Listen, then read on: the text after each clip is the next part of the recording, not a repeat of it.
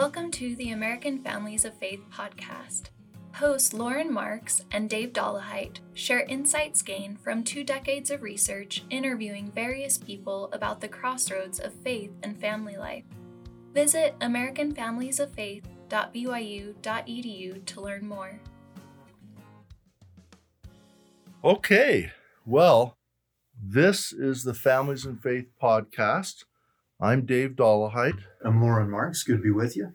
And this is our third podcast. We are on January 7th, 2021, and we're talking about a book that we have done recently called Strengths in Diverse Families of Faith, Understanding Religious Differences. And it's an interesting book. We talked about the origins of the book in our last podcast, and the bulk of the chapters in the book are interesting, focused on various faith communities. This particular podcast today, we're going to talk about chapter 2 in the book, which is a kind of a conceptual chapter about a number of interesting issues in the sociology of religion, in religious studies, in family theory, where we talk about some kind of high-level ideas. And the lead author of this chapter was a friend of ours named Greg Worm. He was a master's student here at BYU while he took the class on religions and families. And when he wrote this chapter, he's now a doctoral student at University of Notre Dame, and he works with our friend and colleague Christian Smith. This particular podcast, we will talk about ideas from that chapter, most of which Greg brought to the table from his background in sociology. Lauren and I are family studies professors, and we've had certainly some background in sociology, some background in psychology. But Greg is a full-fledged sociologist, and within sociology, his main emphasis is theory. And while he was here at Brigham Young University, BYU, he worked with our friend and colleague Stan Knapp, who's one of the leading scholars in family theory. And so Greg Worm, our co-author in this chapter, brought some really cool ideas and pretty high-level, broad ideas to the table for this chapter. And so we're going to spend a little bit longer than usual talking about these ideas and go into a little bit more depth than will be typical of the other chapters will be focused more on, for example, Muslim families or Jewish families or Asian Christian families or Black families or Latter-day Saint families, where we'll do quite a bit of reading from quotations. We have about 12,000 pages of interview transcripts, which include a lot of really cool direct quotations from those folks that we interviewed. So most of the rest of these podcasts will have quite a bit more of cool direct information from folks. This one, we're going to talk more about theory and sociology of religion. So I mentioned Christian Smith, who's a professor at Notre Dame that Greg is currently working with. Christian Smith has authored a number of books, including a couple of really cool ones. One, Soul Searching, about religiosity among American teenagers, and another one, Souls in Transition, which followed those same teenagers into their emerging adulthood, into their basically 20s, and focused on their religious practices and beliefs in their 20s. So we'd like to start today's podcast by reading a paragraph from our chapter that is quoting Christian Smith talking about religion and adolescence.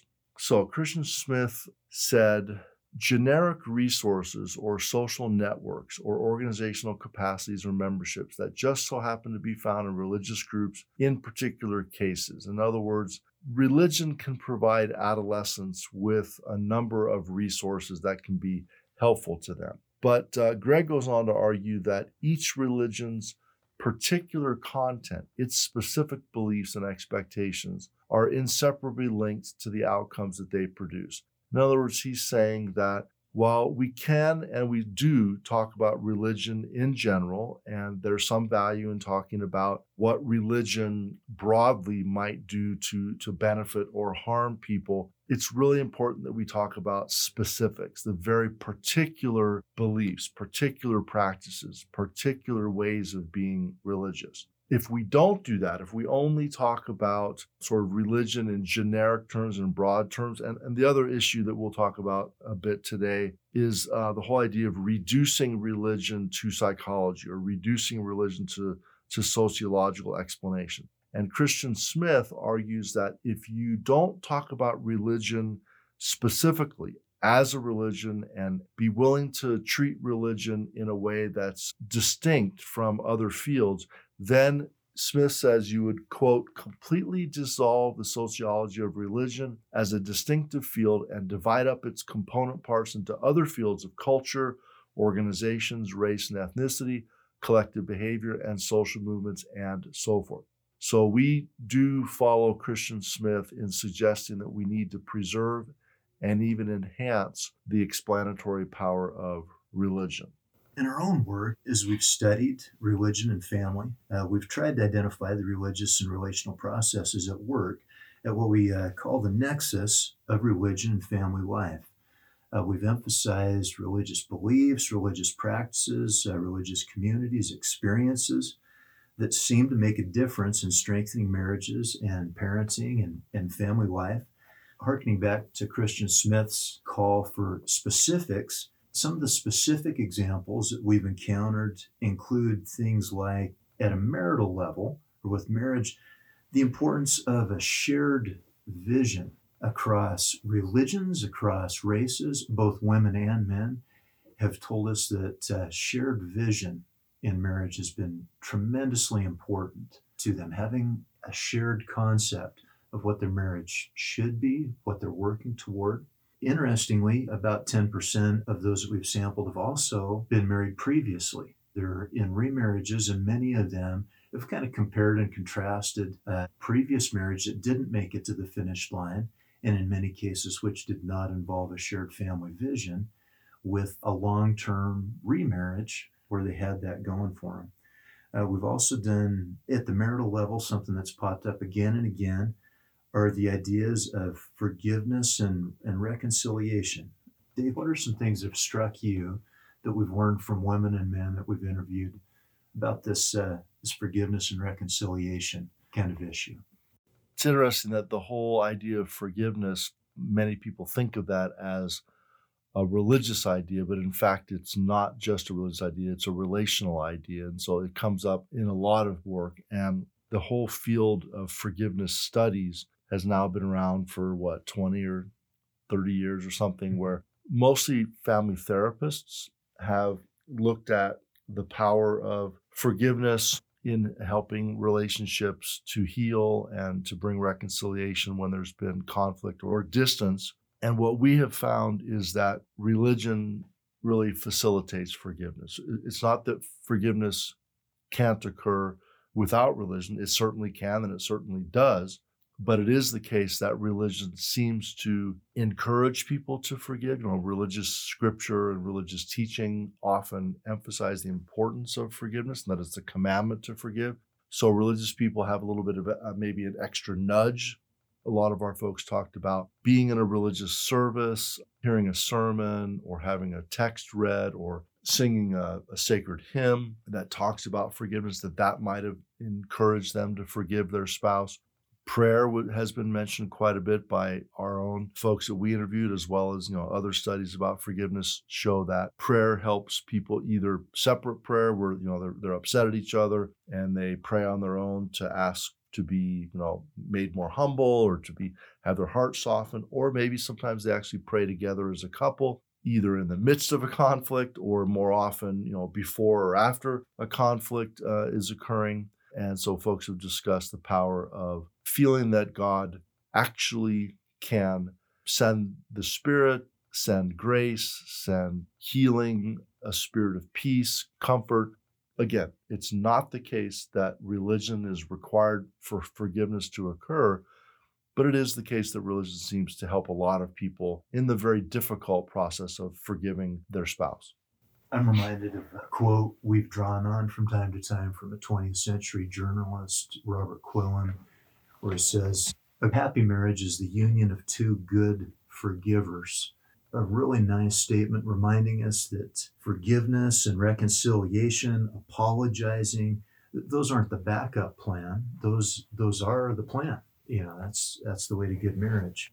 With that said, we've learned some specific things across faiths, across individuals about marriage. In the parenting realm, a couple of things that have really stuck out from our participants' comments include the importance of balancing firmness and flexibility, as well as balancing what we call legacy with agency.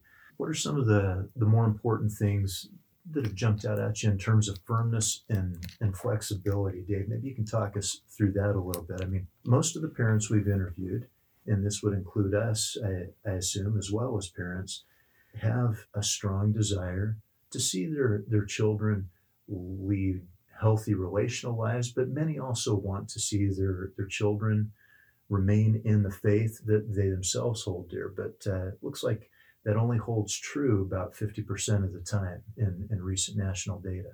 So how do we handle that? Yeah, that's one of those really challenging and really important questions, because highly religious people who are parents do tend to want to pass that faith, that legacy onto their children. For most people that are highly religious, they love God, they love their faith, they love the traditions and the culture, they love their religion, and they love their children above all people. And so naturally they want to share the thing they love most with the people they love most. And that's a good thing. And the research is clear that most people do try to pass along their faith to their children. Most children do report that their parents were the most influential people in their lives in terms of their own religious socialization. But as you said, nowadays in America, about half of people end up choosing a faith other than what their parents raised them in. And so we've done a little bit of work on what might be going on there. And another statistic that's pretty interesting, a recent Pew study done a couple of years ago showed that 78% of people who identify as nones, as having no religion, almost 4 out of 5 of them say that they were raised in a religious home. And so it's not that they didn't have the option to learn about faith. Most of them did. It's not to say that 80% of people raised in a religious home decide not to be religious. It's saying that of those who identified as being not religious, unaffiliated, the word that sociologists use is religious nones, N-O-N-E-S, meaning that they've clicked the box that says no religion, or when asked about religion, they say none. And so we have done some looking into our interviews to see what might be going on. And one of the things we learned is that parents who are so eager to share their faith with their children, to pass it along, that they're too strict. They're too, what we call religious firmness. They're maybe minimizing their children's freedom and maximizing requirements to go to religious services or to participate in religious activity. So is it firmness that's bad or rigidity? It's rigidity. Firmness on steroids, or extreme firmness, or unhealthy firmness, right? So religious firmness is a good thing, and religious flexibility is a good thing. And when those two things are combined, that's the ideal. Because if you're only, firm but never flexible, that's a problem. If you're totally flexible but never firm, that's a problem. So parents who find a way to balance those two things in healthy ways tend to do the best. So I get a call literally this morning before doing our podcast from a mother in her 60s, devout in her faith, saying, I read an article that you two, Dave and Lauren, wrote in a newspaper a while back, and I resonated. I've got 6 children, 3 are out of the faith. I desperately want for them to be involved, but 3 are not, 3 are. And I said to her, I don't mean to be flippant. Many of us who are parents and care deeply about faith have had the same experience of having one child choose to remain, one child to choose to exit. But you're right about the national average. One stays, one goes. I said, it's a long race. And I have shared with several parents who've come to me very heartfelt with this issue, this simple sports metaphor that it's a marathon, not a sprint. And that in my 50 years of experience almost now, that what we might call scripturally love unfeigned, or charity, loving someone deeply. It doesn't win today. It doesn't win tomorrow. It doesn't always win next year. But over the long run, the charity tends to win. And that it's important to take a long view, a tolerant view, a warm view of our children and loved ones that walk a different path for us, whether it's for a while or permanently. So I think that this issue touches on the heart of the legacy versus agency issue that's popped up in many of the interviews with mothers and fathers. And it is a specific issue. We're so fortunate in getting to do these in-depth interviews, qualitative interviews. A lot of social science is done with filling in bubbles or checking boxes online, and we can learn important things that way. But we have the advantage of being able to throw a question out at a moment's notice, to dig deeper. And we have dug deep with some of these issues of legacy, the desire to see your children continue in your legacy of faith versus agency, their choice to opt out. Any thoughts there on things we've learned from those we've chatted with or more close to home? Yeah, legacy is sort of focused on the parents. I want to share my faith with my child. I want my child to be another link in the generational chain. Many of our Jewish friends who we interviewed talked about not wanting to be the weak link in 1,000 years chain of devotion being passed down from parents to children.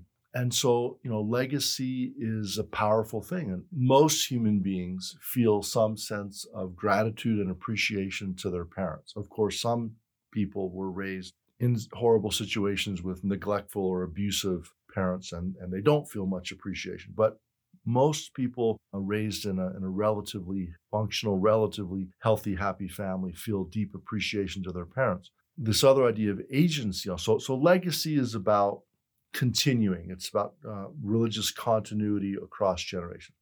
Agency is about choice. It's about people doing what they do for their own reasons, not because they feel pressure from history or from parents or from a faith tradition. It's because they have experienced life, they've made choices, they personally find that they have value and meaning from being a religiously involved person. And so they want to continue their faith for their own reasons. And so in any family situation where you've got, obviously we're talking about intergenerational, so parents and children, when it's two married people, then they are each adults and they each have their own background, their own preferences, their own choices.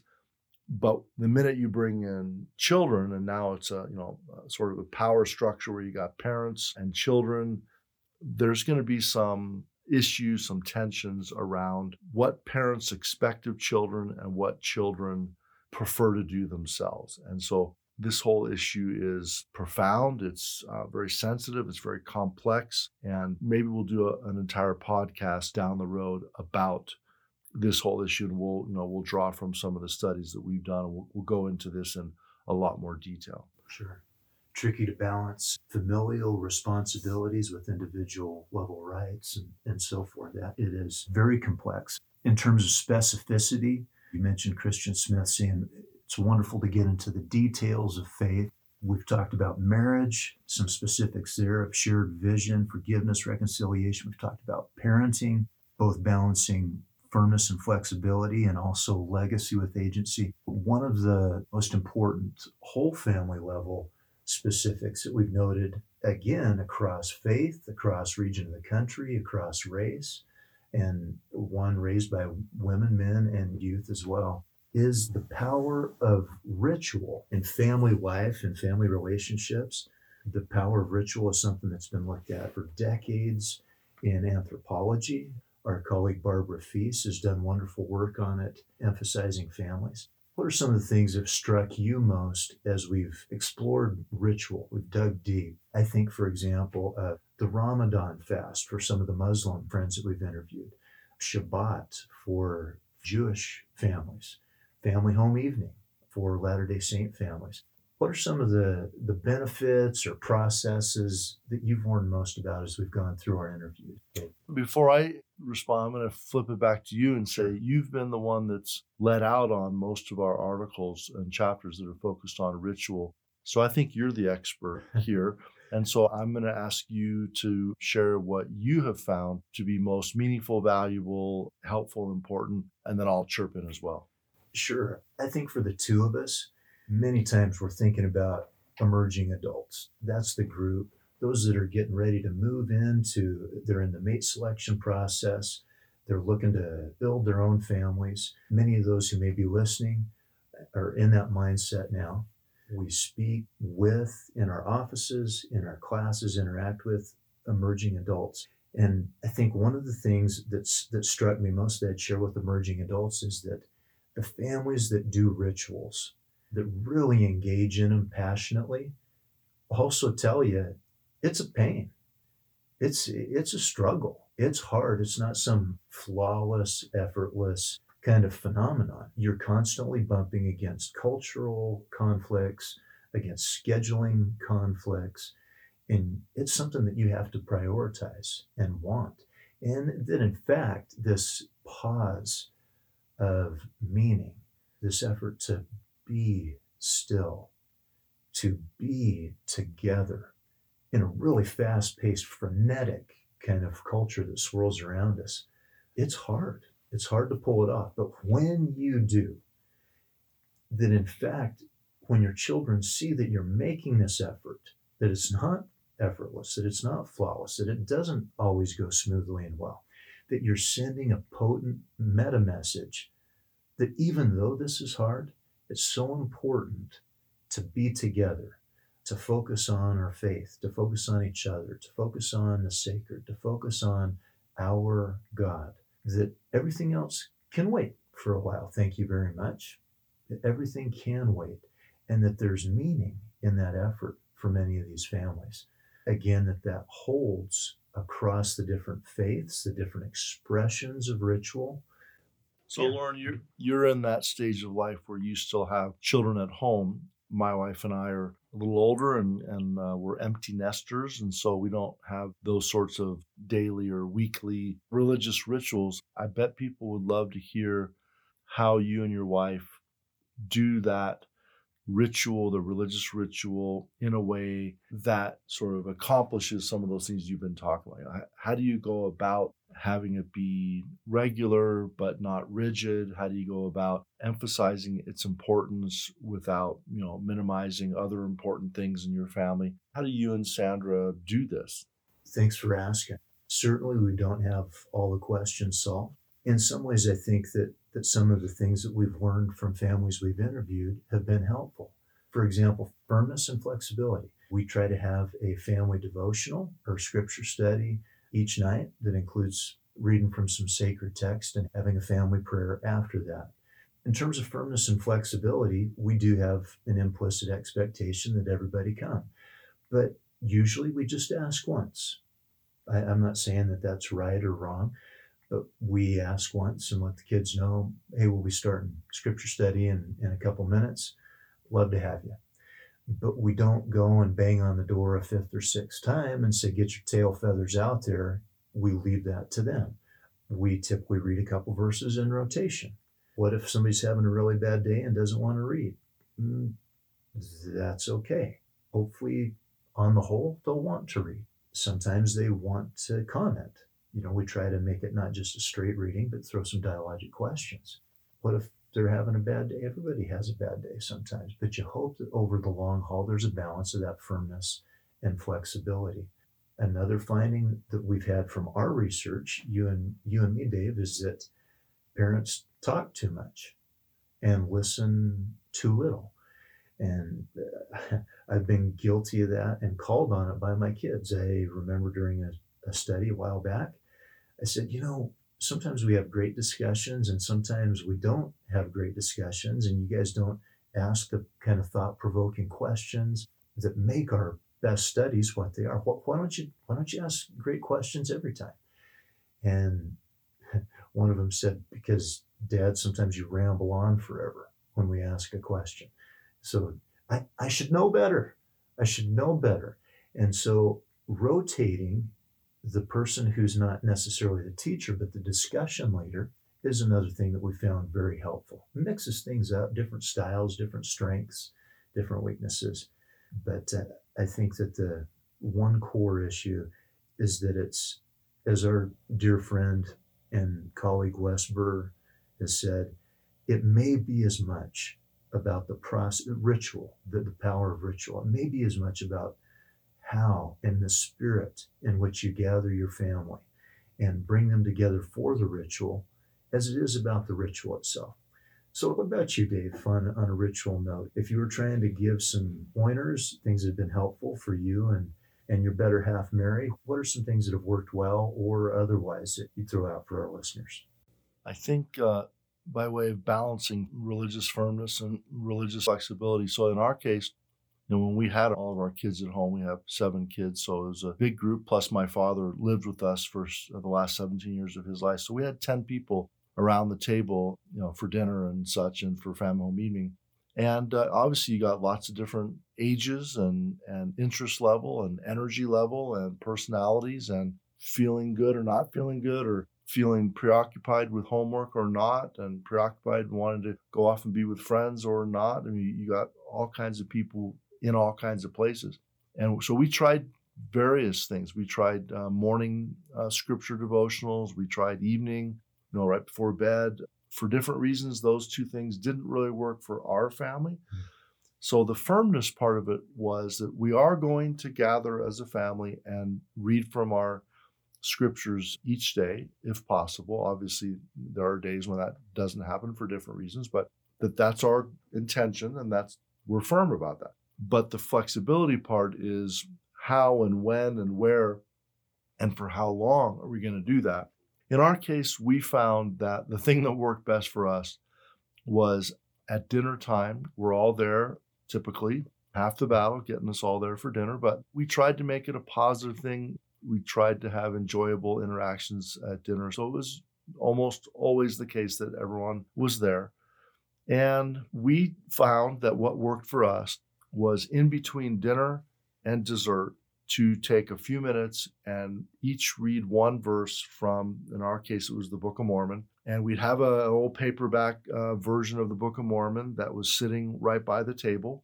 And, right after we finished with dinner, or most people finished with dinner, somebody would grab the book or say, time for scripture, because the kind of the rule was before dessert, we were going to read some scripture.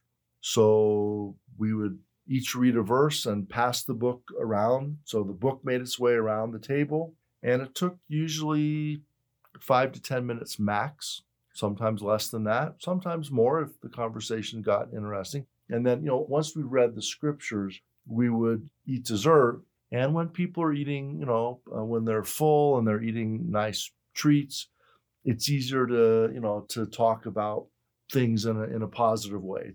If you're filled with good food, it's easier to be content and patient with others. Anyway, so that was our approach. And we found that once we got into that habit, it was easy to maintain it. The book was right there by the table. Often one of the kids would remind us, especially the younger kids. Teenagers may not be necessarily interested in reminding to do that sort of thing, but younger kids who love ritual, love routine, often are. So that was our approach. Thanks for sharing. It's been fun to reflect on some of those specific expressions of faith that we've seen of religious tradition in our data, in our interviews, and in our own home. We'll go ahead and move back to the chapter on the inner logic of religion. Sociologist Weber and more recently Roger Friedland have made an argument that there are these powerful logics or ways of seeing the world that each of us hold, and that there's different types of logics.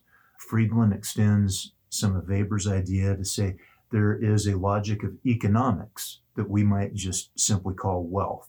There's a logic of politics that we might call power. There's a logic of religion or of God. There is a logic of learning or of science that we might call knowledge. There's a logic of aesthetics that we might call beauty. There's a logic of eroticism or passion, etc., that there are different logics, and depending upon which of these logics we as individuals hold most central, that impacts what our meanings are, what is meaningful to us, why it's meaningful, etc.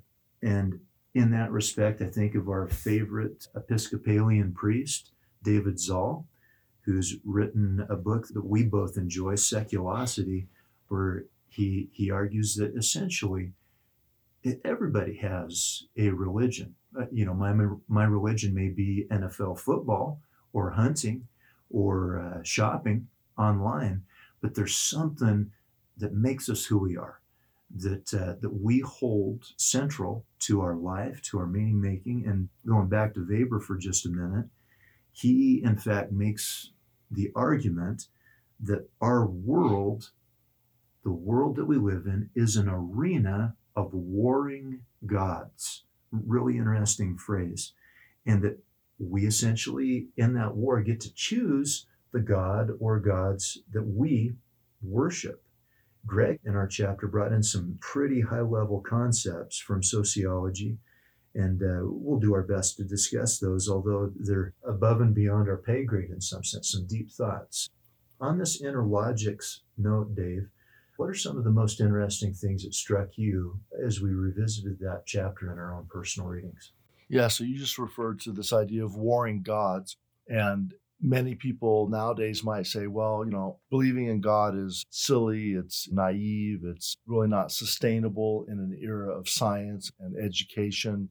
And so more people are saying that they don't believe in God. You referenced the book Seculosity. And by the way, you mentioned that the author David Zahl is our favorite Episcopal priest. I would beg to differ and say that my uncle, Gene, who became Father Damien, an Episcopal priest, spent his life as an Episcopal priest, I'd have to claim him as my favorite Episcopal priest, although I think David Zahl is awesome. Friendly amendment. Yeah, friendly amendment. Sure, I loved Uncle Gene. Uncle Gene was awesome. He was the head of the youth group back when I was a kid, and I stopped attending Episcopal church when I was 12. And my uncle, about once a year, would make a trip over to the Dollahite house and try to talk me into coming to be involved with the church group, the youth group. And he would tell me about the activities and how great it was. And, I typically would say, probably sometimes more politely than others, that I wasn't interested in God, wasn't interested in religion, wasn't interested in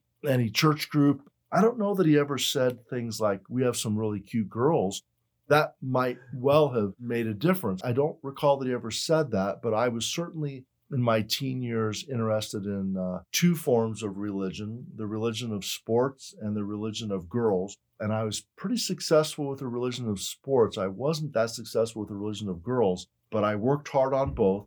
And anyway, so David Zahl's book, Seculosity, very interesting title, Seculosity, he argues that even if a person isn't going to church services, and even if a person would say, I'm not religious, I don't believe in God, or maybe they believe in God, but they say, I'm not a church person, that he has shown in his book that actually everyone is religious in various ways. Their religion may not be traditional, formal church, synagogue, mosque type of religion, but they're probably religious about something. And you mentioned, some possibilities. They might be religious about their politics or about their commitment to the environment or their commitment to fly fishing. What's that great movie? A River Runs Through It with the, a Presbyterian minister who teaches his two boys about fly fishing. And for him, he's a pastor, so he's pretty religious. But fly fishing is also a religion. Right. Yeah. Anyway, so that idea of warring gods, that we're all going to be religious in the sense that we're all going to be committed. And we use the phrase, he's not religious about his exercise regimen, or he's religious about, watching sports on Sundays or whatever. So we use that word religious to mean, really committed, really engaged, regular, it's sacred. If you don't do it, it feels like you're losing something. You'll prioritize it, whether it's sports, politics, family, parenting. David Zahl's book is a pretty persuasive case that we are religious. The issue is where do we point our religiosity? And so the idea of, in our case, we interviewed folks that are fairly religious. Most of the people that we interviewed did report themselves as being fairly religious. Not all. Some called themselves sort of, less religious. And some people said, really? Pastor John recommended us as a really religious family? We don't see ourselves as that religious, but okay, sure, we'll talk to you. So yeah, this idea of warring gods is a pretty powerful idea, and all of us make choices and have priorities. And in some ways, the idea of, what do you worship? We tend to use worship to do with God or with religious kinds of things, but worship really is, what do you assign worth to? What do you devote yourself? What do you consider a very high priority that you're going to engage with? And so, yeah, we all worship in some ways. Whether God is part of our worship or not is a choice we make. Where our worship of God in the scheme of money or physical health or Netflix programs or computer games or whatever, we all make those kinds of choices. Yeah, sure.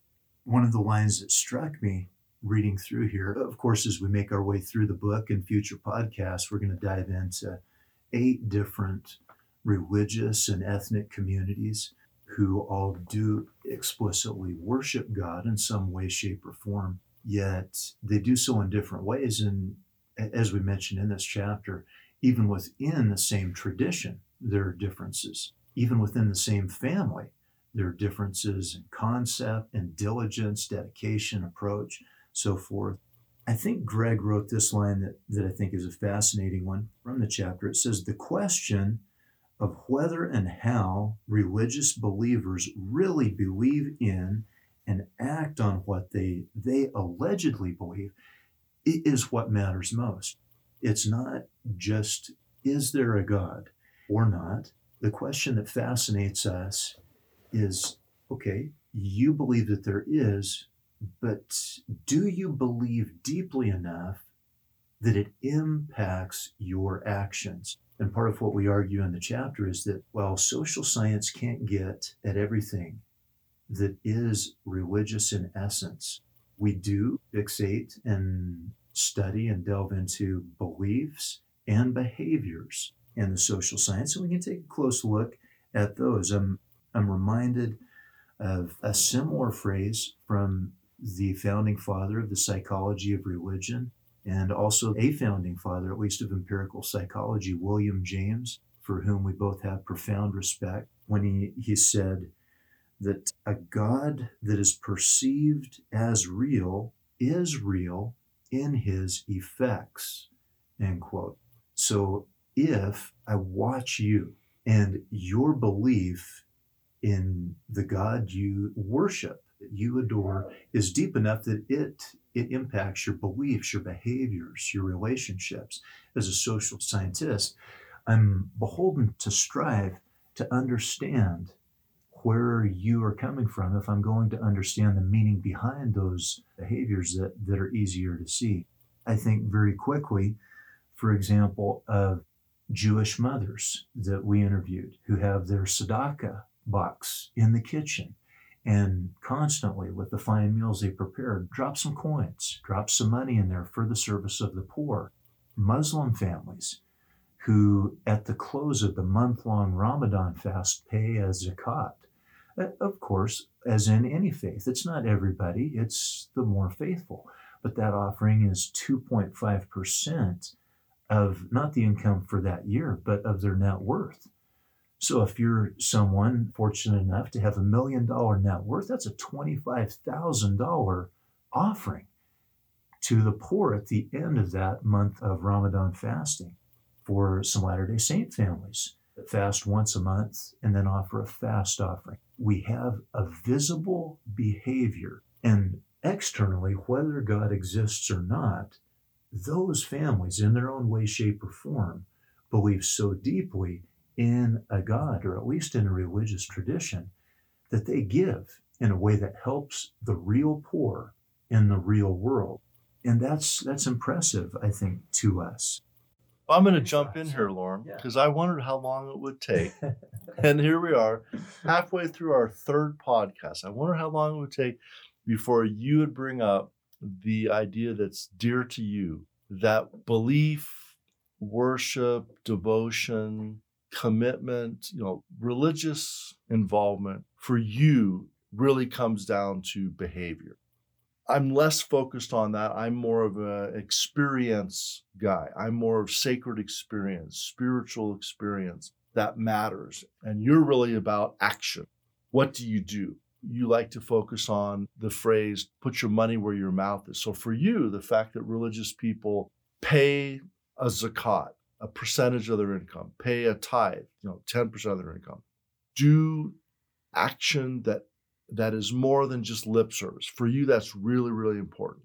I tend to focus more because of my own religious background, my own experience, and because I'm not nearly as a good behavior as I should be and could be. I tend to focus more on the inner world, on kind of spirituality and communing with God through prayer, through scripture study, experiencing God.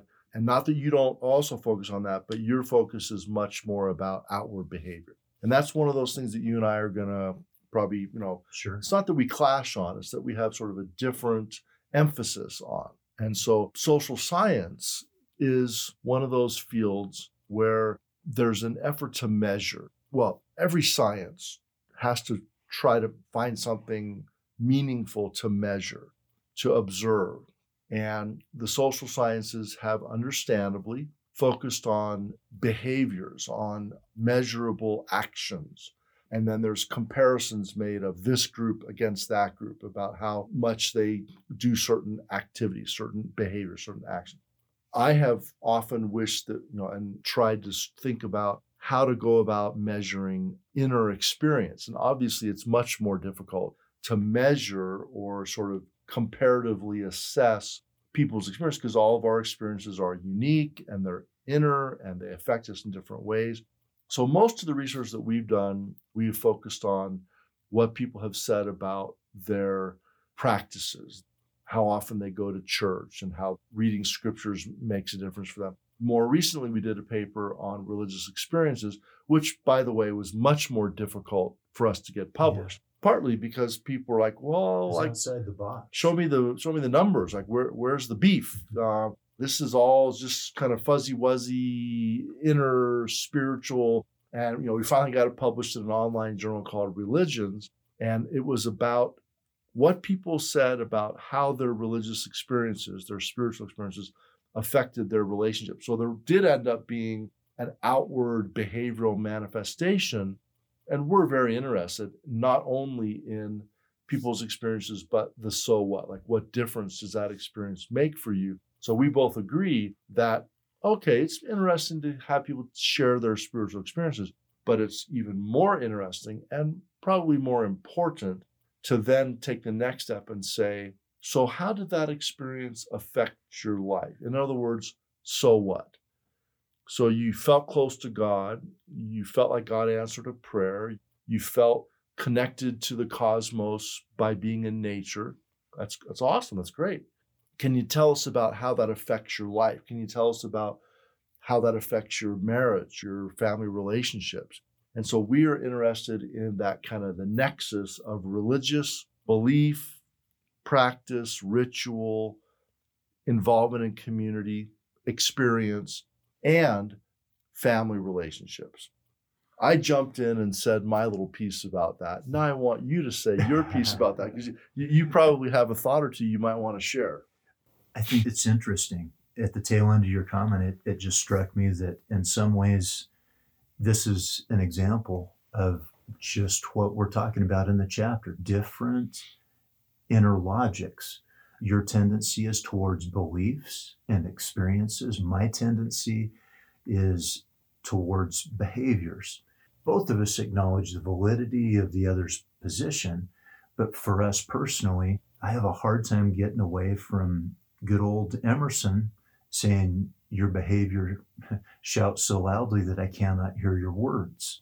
And at the same time, I would not argue against the power of belief, the power of experience. And to play ping pong again, you and I have both had the misfortune of knowing individuals who would classify themselves as deeply spiritual and or deeply spiritual, who... Wait, deeply spiritual and or deeply religious? Yeah, or both.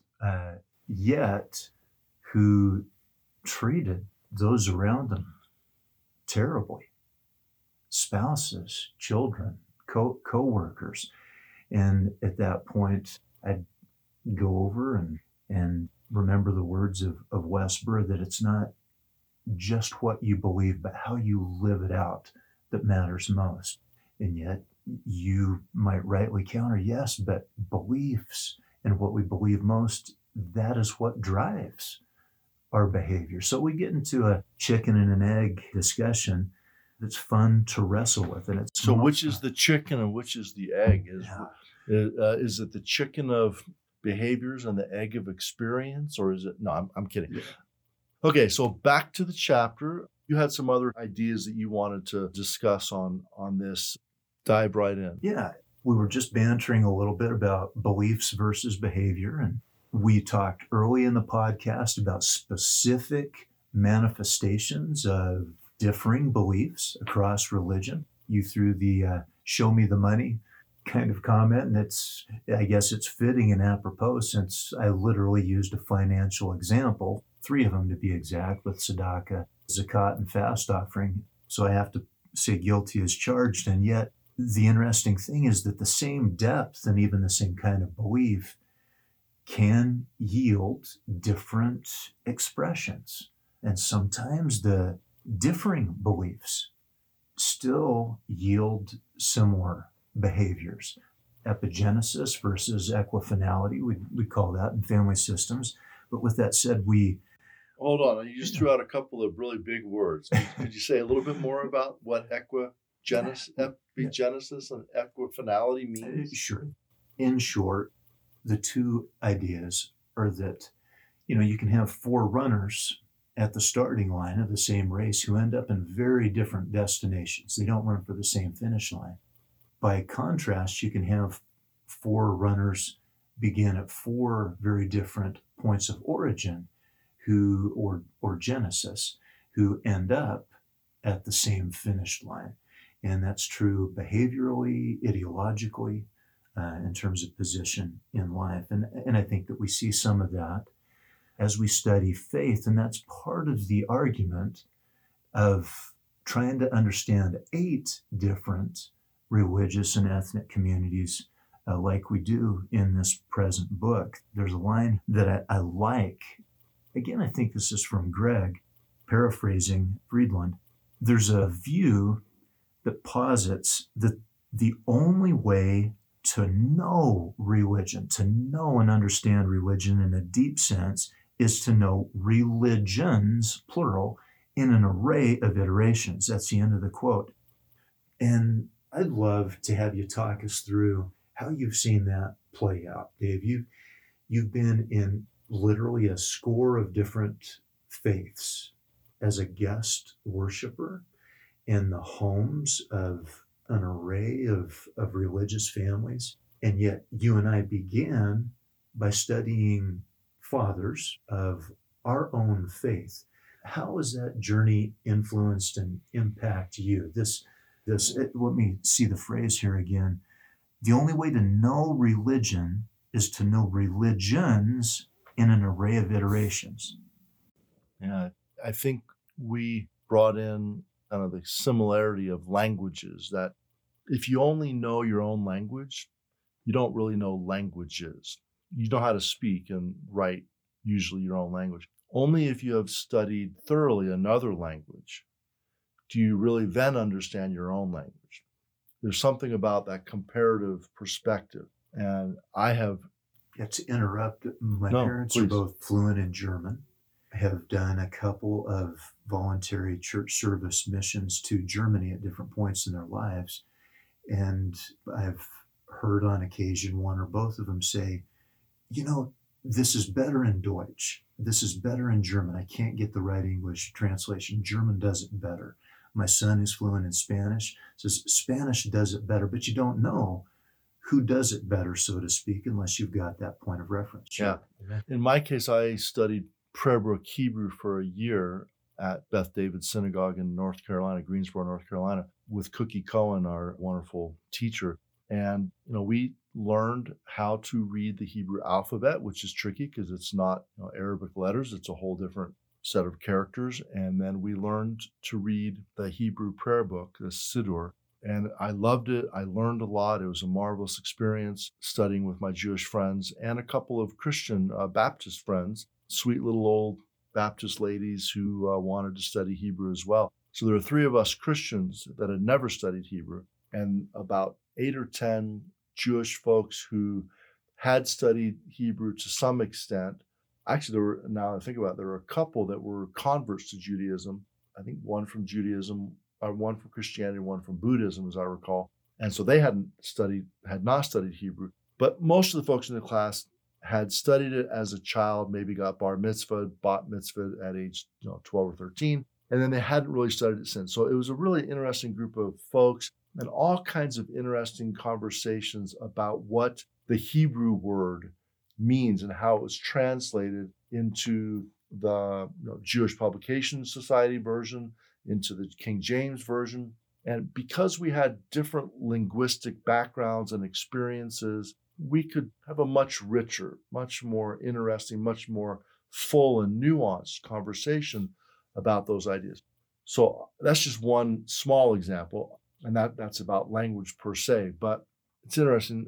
I teach a class here at BYU, at Brigham Young University, called Families in World Religions, where we study family life across the Abrahamic faiths. And we read books written by members of different faith communities. We watch lots of videos and films about faith communities, very different from our own. And I'm pretty passionately positive about each of these faiths. Some of my students would say, that when I'm talking about Judaism, I sound like I wish I were Jewish. When I'm talking about Islam, I sound like I wish I were Muslim. When I talk about Catholicism, I sound like I wish I were Catholic. And there's part of that is the holy envy idea that we have talked a little bit about in a previous podcast, and we'll talk more about in the future in these podcasts. The idea that, when you learn about other faiths, when you open your mind, your heart, your life to learning about other faiths, you almost can't help but find things that you love about those faiths, that you envy. You wish that your own faith did more of that. Absolutely. You can't help but feel great respect and admiration for the devotion of our Jewish friends to Shabbat, for the devotion of our Muslim friends to daily 5 times a day prayer, etc. And so I have personally felt more enriched in my own faith, more devoted to my own faith because of the wonderful things I've learned from my friends of other faiths. And I feel like I'm a better Latter-day Saint than I would be if I didn't know about other faiths. So for me, studying other faiths is both enriching and edifying and interesting and enjoyable on its own.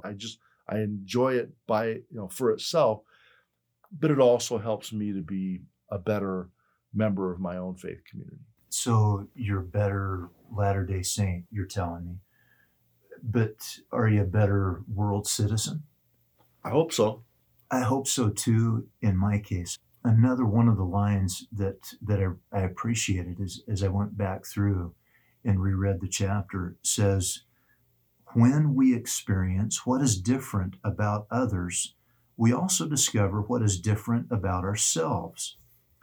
Moreover, we not only see what is different about others from our perspective, but we see what is different about ourselves from others' perspectives. The recursive process can be both enriching and unsettling. That's the end of the quote, but certainly that's been true, both elements there, that it's enriching. You've touched on that, the wealth, the uplift that you draw from being able to interview, to meet with faithful folks from different traditions, but it is unsettling in some ways. And part of what was unsettling for me was an awareness that they're going back to the beliefs and behaviors issue for a minute.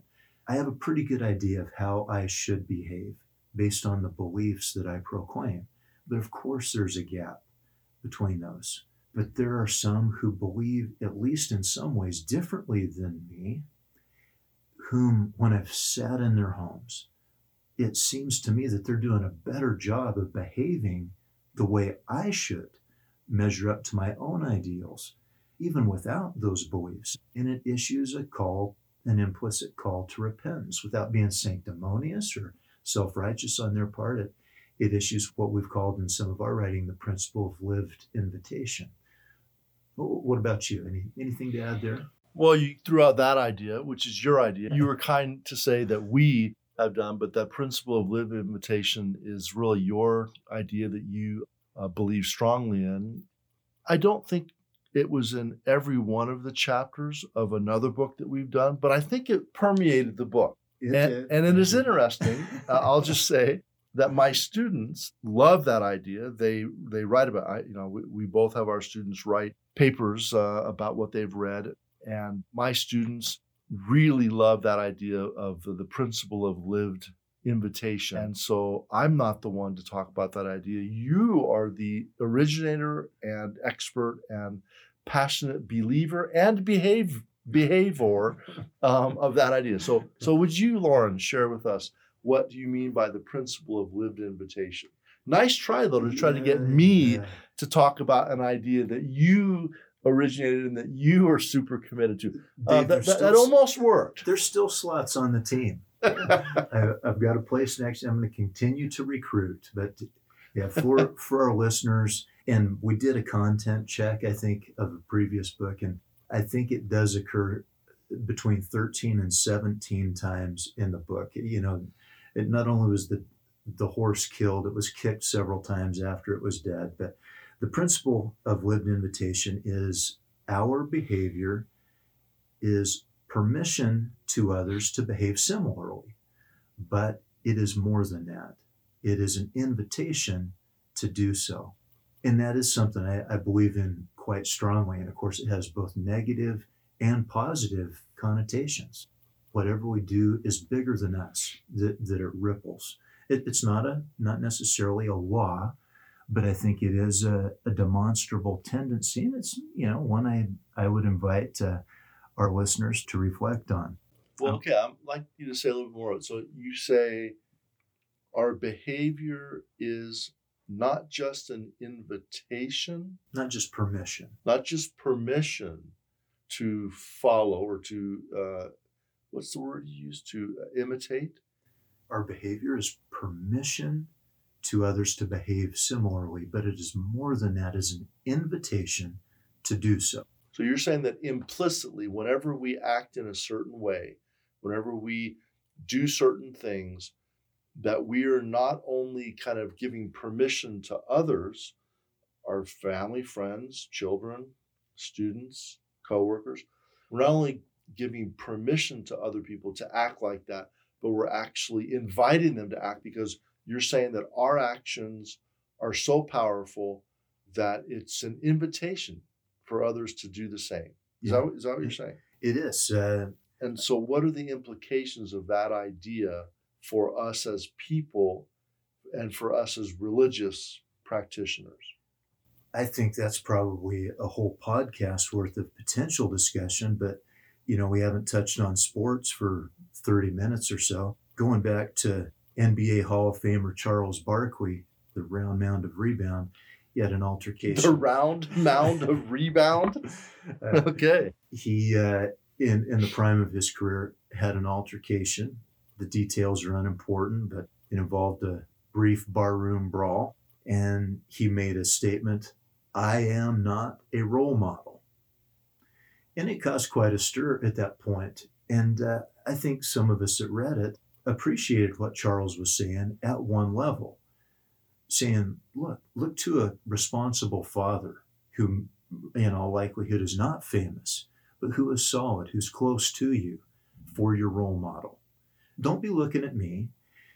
And you and I think, would nod and say, yeah, that is a well-made point, Charles. But from another vantage, I would say, in connection with the principle of lived invitation, you are a role model. Whether you want to be or not. Every person that has a physical body and walks around in is seen by other sisters and brothers in the human family is a role model. We don't get to choose there. I'm not saying that they're an idyllic role model.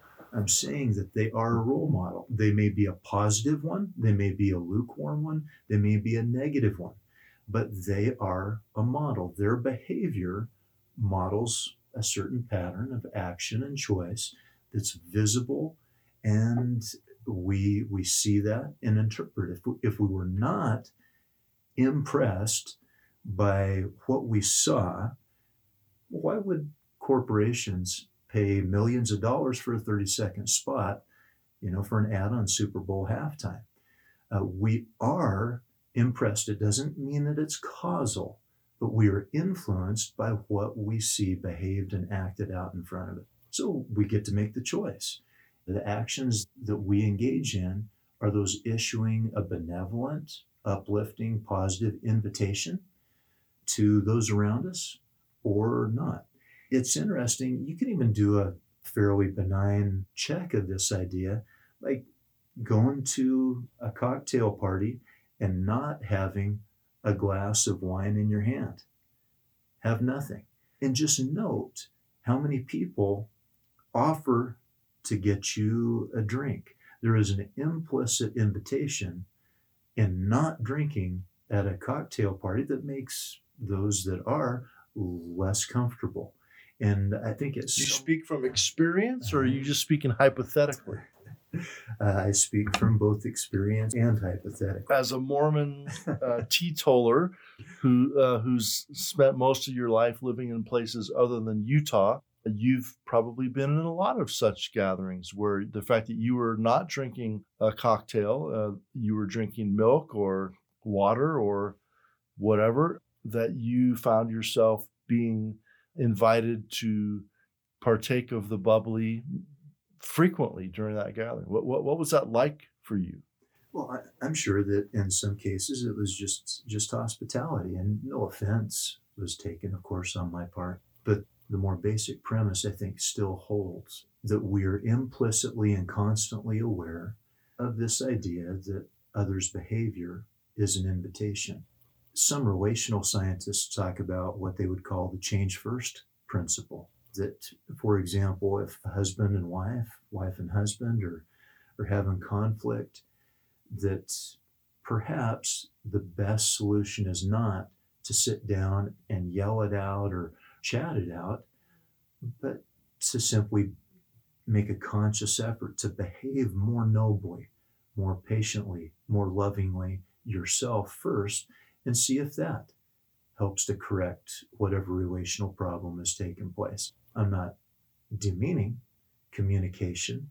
It's a very important conflict resolution tool. But again, if Emerson's right and our behavior speaks so loudly that we cannot hear the words, then there is a power in behavior that supersedes that of words, at least in some circumstances. Okay, and how does that relate to religion and families and to the topic of today's discussion of the inner logics of religion?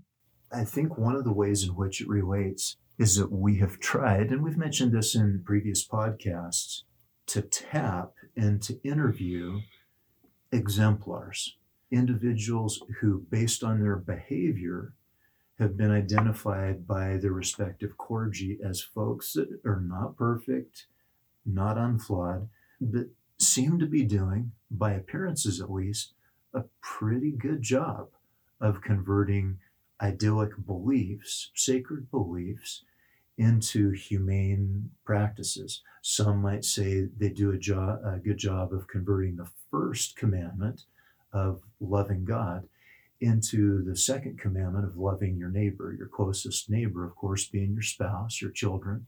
And on that note, I think we're really fortunate in our approach to research. We've referenced this earlier. It's a great asset to be able to dig deeply with a qualitative approach, ask questions like we've been asking each other right now. Instead of just having a bubble filled in, a box checked, in our approach, we get to delve deeper. Quantitative approaches, statistical approaches tend to slice off, delete the outliers, folks that fall on the extremes of what we might call the bell curve.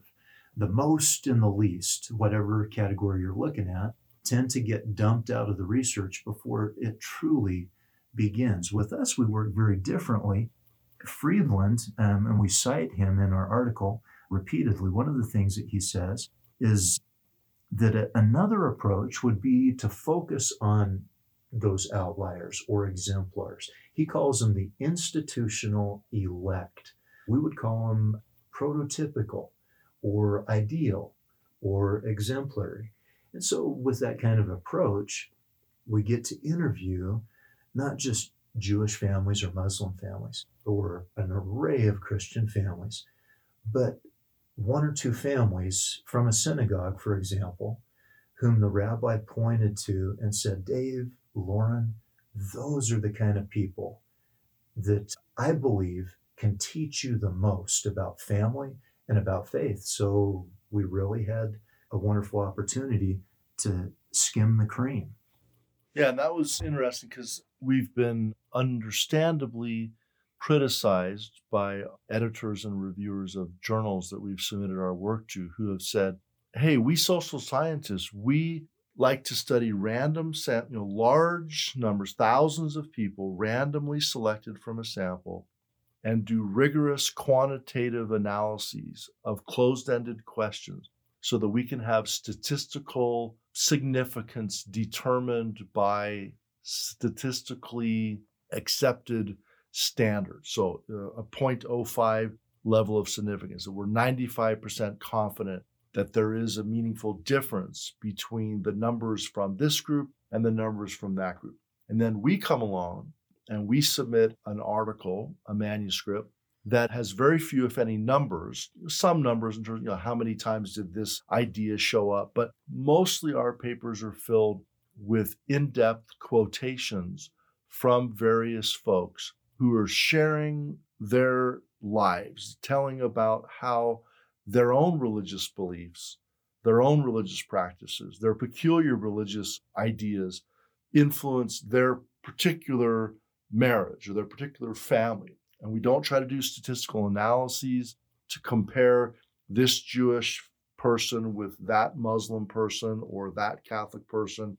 We look for themes. We spend a lot of hours with a lot of effort to do rigorous, careful, accurate, honest coding of the interviews to look for commonalities across faiths. Like what are people saying about how their religion affects their relationships?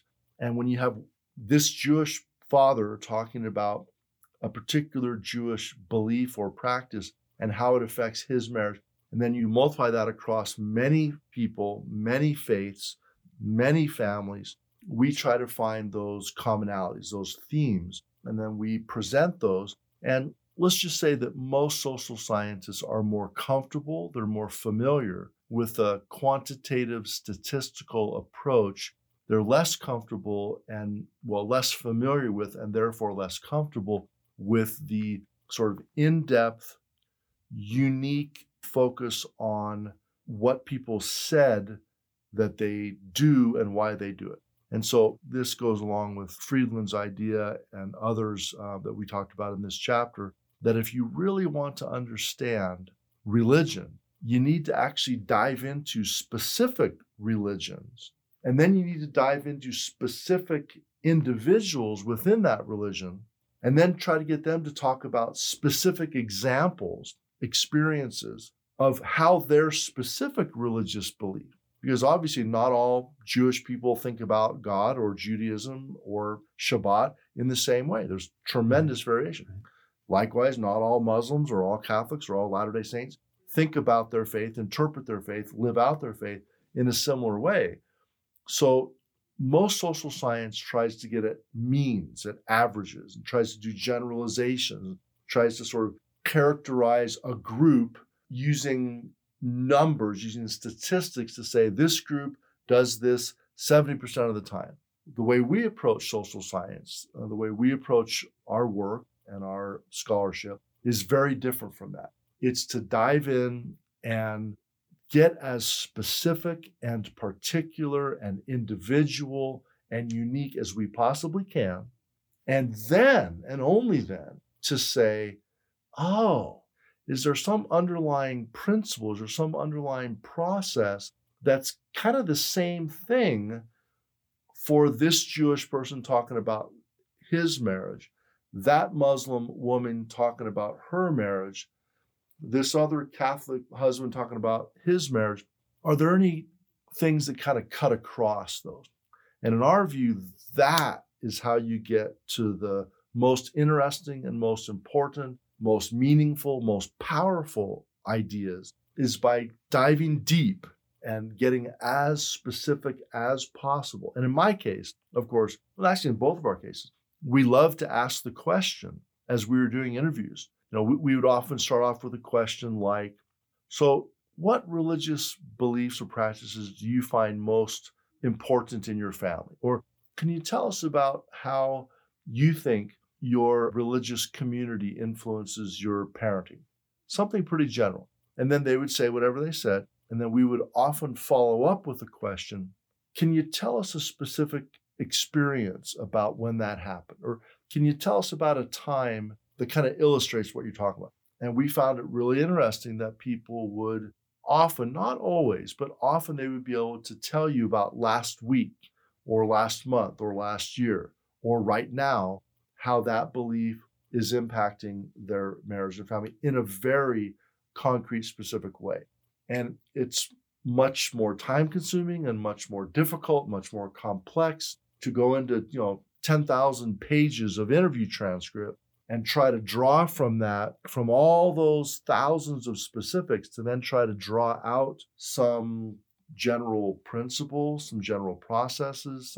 We don't really deal with laws, per se, because we're more focused on processes and kind of the whys in the house. But our approach, and we're looking forward to getting into those details when we dive into the 8 different religious ethnic communities that we have talked with people from. But again, at this podcast, we're focusing more on kind of ideas and theories and approaches to social science. And we're trying to position what we do in relation to what the broader social sciences do. Yeah, you're right. And it's been an adventure in some ways. Large-scale studies, sometimes called nationally representative studies, with 20,000 or 50,000 or 200,000 participants, fixate and focus on central tendency data, averages, standard deviations, and such. And those might be compared, in a sense, to a topographical map, where you get to see a great deal of land, but you're seeing essentially the surface. You can see undulations and changes in topography and geography, in fauna and flora, but you're just seeing what's above. And for us, this piece on inner logics is saying just that. We want to go deep. We want to go below the surface. And so in effect, what we've done with the help of Corgi is, instead of looking at a wide array of topography, we've carefully marked an X in a place that is a promising place to drill a mine shaft. And the imam or rabbi or bishop or priest said, that's the family who's most likely to give you the gems, the ore, the precious stuff you're looking for. And like you said, we go to a specific family of a specific faith in a specific location. We ask them specific questions. We drill that mine shaft, and then we're looking for gems or ore in that mine shaft. And even when we find it, that's not enough. We cut it and polish it and hold it in different light and do things that are very difficult to do, even for the most skilled topographers. And one of the ways in which we do that is by doing in-depth interviews.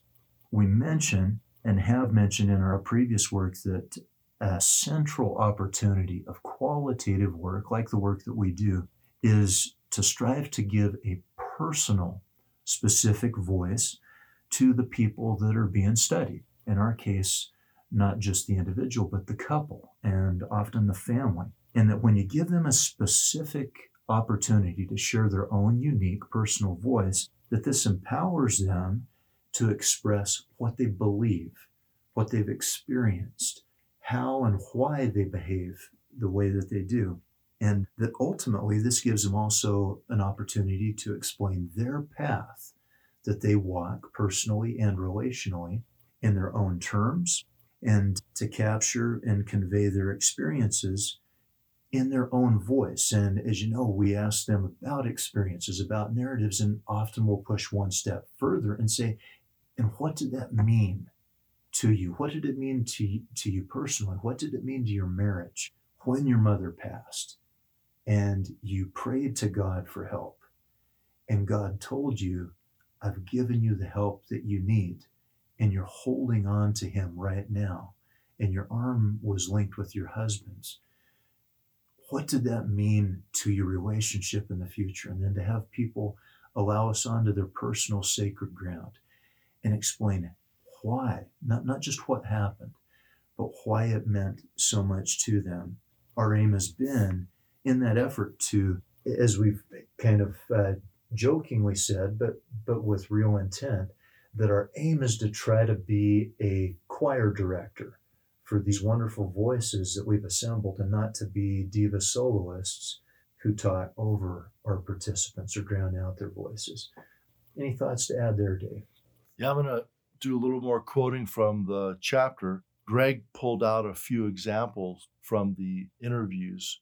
He had a chance to read drafts of the 8 chapters on the 8 different religious ethnic communities, and he pulled out a few interesting examples of people that illustrate the fact that when you're trying to be true to the idea of honoring people's lives, that where they are, not just looking to try to generalize, but trying to, in as specific a way as possible, understand individual lives. He quoted a couple of interesting comments made. He begins with 2 women from Black Christian families, so 2 wives, Jocelyn and Jalen, in different couples, who spoke about sort of their views about God. And he quotes Jocelyn, who talks about her confidence in prayer even when things don't necessarily go the way that she would like. She says, quote, "I don't get the results that I'm seeking. Just because I don't get the answer I want, that does not mean that God has not answered my prayer." And she makes it clear that getting her way, having God answer her prayer in exactly the way that she wants it answered, is not the determining factor of whether she believes in God or not. It's not, does God give me what I want right now? It's not about getting what she wants. It's about a relationship. And then he quotes Jayla, another wife, who refers to her faith in God as a relationship more so than a religion. And then he quotes Friedland, a sociology theorist, who says that when you have a deep belief in something, God or some other entity or idea or ideal, it has sort of a substance. It's like a hidden substance. And so Friedland says this, quote, "Substances like hidden or transcendent gods are invoked by name as though they are eternal subjects who act in this world, or as though they refer to knowable objects to which one has an instrumental or possessive relation," end of quote. And then Greg, points out that interpreting unanswered prayers as a sign of God's presence rather than his absence is a specific way that some people can make sense of the fact that nobody's prayers are always answered all the time. Every religion has ideas around why God answers prayers, how, when, why doesn't God answer all prayers? Every religion has theologies about unanswered prayers. But for this particular woman, Jocelyn, in her particular life, she shared the idea that it doesn't mean, when prayers aren't answered, it doesn't mean there's not a God. It means she's in a relationship with God, and it's the relationship that matters more. Jayla, who said that for her, it's more about a relationship with God than a religion. Well, that contrasts with, and that's a typically Christian thing, a particularly evangelical Christian thing to say. It's about the relationship, not about the religion, because that faith emphasizes a relationship with God. Well, a different approach to religion is found in Judaism, which often emphasizes behavior more than belief.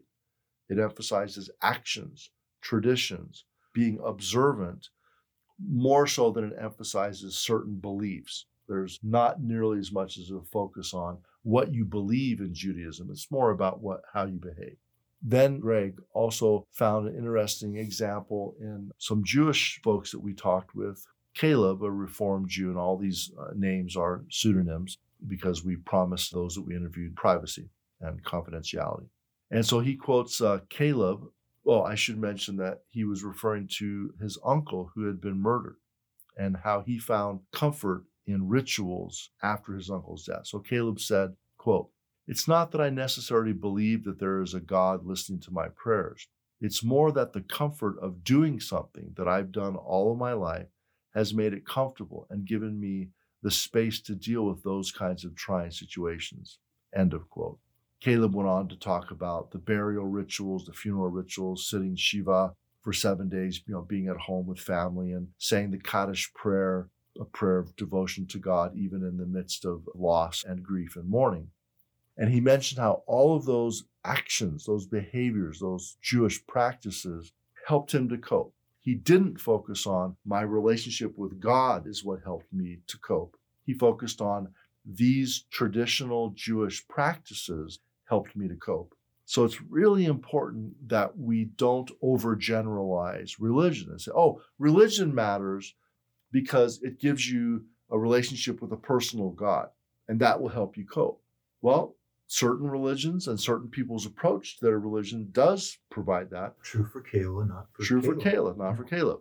For others, I remember well asking a Jewish couple, a Reformed Jewish couple, actually it was a conservative Jewish couple, the question that we asked to everyone, which was, can you talk about the ways that your relationship with God influences your relationship with each other in your marriage? And that was a question, frankly, that was asked from a Christian perspective. It was not a good ecumenical question. It had some assumptions and biases, as do any of our questions that we ask. Sure. So I asked this couple that question, and I'll never forget. They looked at each other, kind of furrowed their brows, and the husband said, "Wait a minute, could you ask that question again? Are there ways that your relationship with God influences your relationship with each other?" And he said, well, I think in the 22 years that we've been married, I think we've talked about God never. I don't think we've ever talked about God. And then his wife jumped in and said, "Oh, honey, remember that time in Iowa at breakfast?" And he said, "Oh, yeah, okay, sorry. We've been married 22 years, happily married 22 years. We've talked about God exactly one time. It is totally irrelevant to our marriage." So very different. But then they went on to talk about all of the ways that Judaism, their practices, their traditions, their community, their rituals, how that's affected their marriage. But we didn't talk at all about how God affected marriage. So this idea is really powerful, that the more you get into the specifics, the more you learn about religions, in this case, evangelical Christianity and Judaism, and the more you learn about religion as a whole, that it's a very diverse world, and it's important to not rush to judgment and to not overgeneralize and to not stereotype based on one's own experience or one's limited knowledge. So interestingly, Greg, who's a sociologist, came at this in an interesting way, where he found this quote from one of our, in this case, Orthodox Jewish husbands, Eli, who said, quote, "The purpose of marriage is to increase the holiness of human relationships. We hope to have an emotional, intellectual, and spiritual dimension where we help each other try to ascend to a higher level, or at least become more of what we should be." In other words, this person is saying, God has sanctified marriage, and we believe it helps to make us more holy. And then Greg brought up Annette Mahoney, our colleague and friend at Bowling Green, probably the leading psychologist of religion in the field today, who's written a lot about the idea of sanctification of marriage, and that some people sanctify their marriage by having ideas about marriage. The way that they think about marriage sanctifies marriage. And Greg's point is, well, do people sanctify marriage through their psychology, through the way they think about marriage? Or, in the case of Eli, does God sanctify marriage? And then we derive some benefit from the fact that God has sanctified marriage. So is sanctification a human activity, or is it a divine activity? Is it horizontal or vertical? Exactly. And so what are your thoughts on that idea of who gets to sanctify marriage? Is it neither, either, or both? So I guess sanctification is a religious term. And what Annette Mahoney tried to do is say, even if you don't believe in God, even if you're not a religious person, the research shows that people actually do sanctify. They do attribute a sense of holiness to their marriage, even if they're not churchgoers or synagogue or mosque goers. And then Greg is coming back and saying, well, actually, for many people, it doesn't matter whether they believe that marriage is sacred or not. It matters that they believe that God says that it is sacred, and that affects their marriage. Yeah, it's an interesting question and conundrum. I mean, the simplistic response on the surface is, of course, a psychologist is going to say it matters what the individual thinks. And the sociologist is going to say it's about social construction. It's about what society and systems frame. Not that it thinks, but the way that it's set up.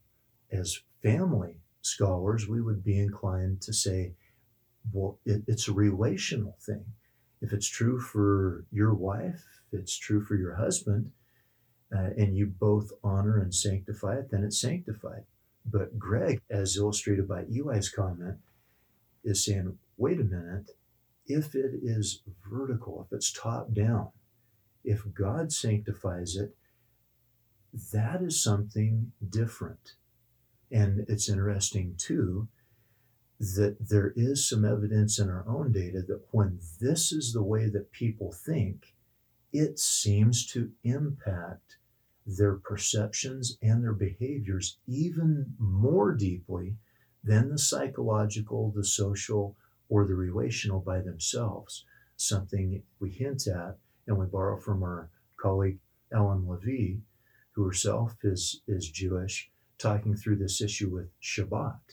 You might go through all the motions, so to speak, of Shabbat, but there is something different, qualitatively different, when you do it because of a sense of what she calls ultimacy, that vertical, divine kind of connection that it seems to impact. I think we confess in the article that we're unaware of social science that definitively answers this question, and yet at some level, each of us have to live out these kinds of answers in our personal and relational and familial lives. Okay, well, we're coming to the end of our time to chat. We're not all the way through talking about the ideas in this chapter. In fact, we're probably only about halfway through. So we may have another podcast where we get into some of the practical implications of this for counselors, for religious leaders, or we may just call it good with what we've done and then dive into specific families next time. So, any last words on inner logics of religion or religions? It is an interesting reminder that from Friedland's perspective and Weber's, we all worship gods. Not just one, probably, but more than one. And it's interesting. Gods with small g. With the small g. Yet, that depending on how profoundly we worship those small g gods can have profound influence on our lives. And it's certainly caused me to reflect yet again, what are the gods with a little g, the deities that command my time, energy, and attention, and how well does my beliefs or professed beliefs align with my behaviors? And I'm looking forward to delving deeply into perspectives on these issues from a diverse array of religions and races. Look forward to our next visit where we'll dive into Asian Christian families. Drs. Dave Dollahite and Lauren Marks are both professors in the School of Family Life at Brigham Young University.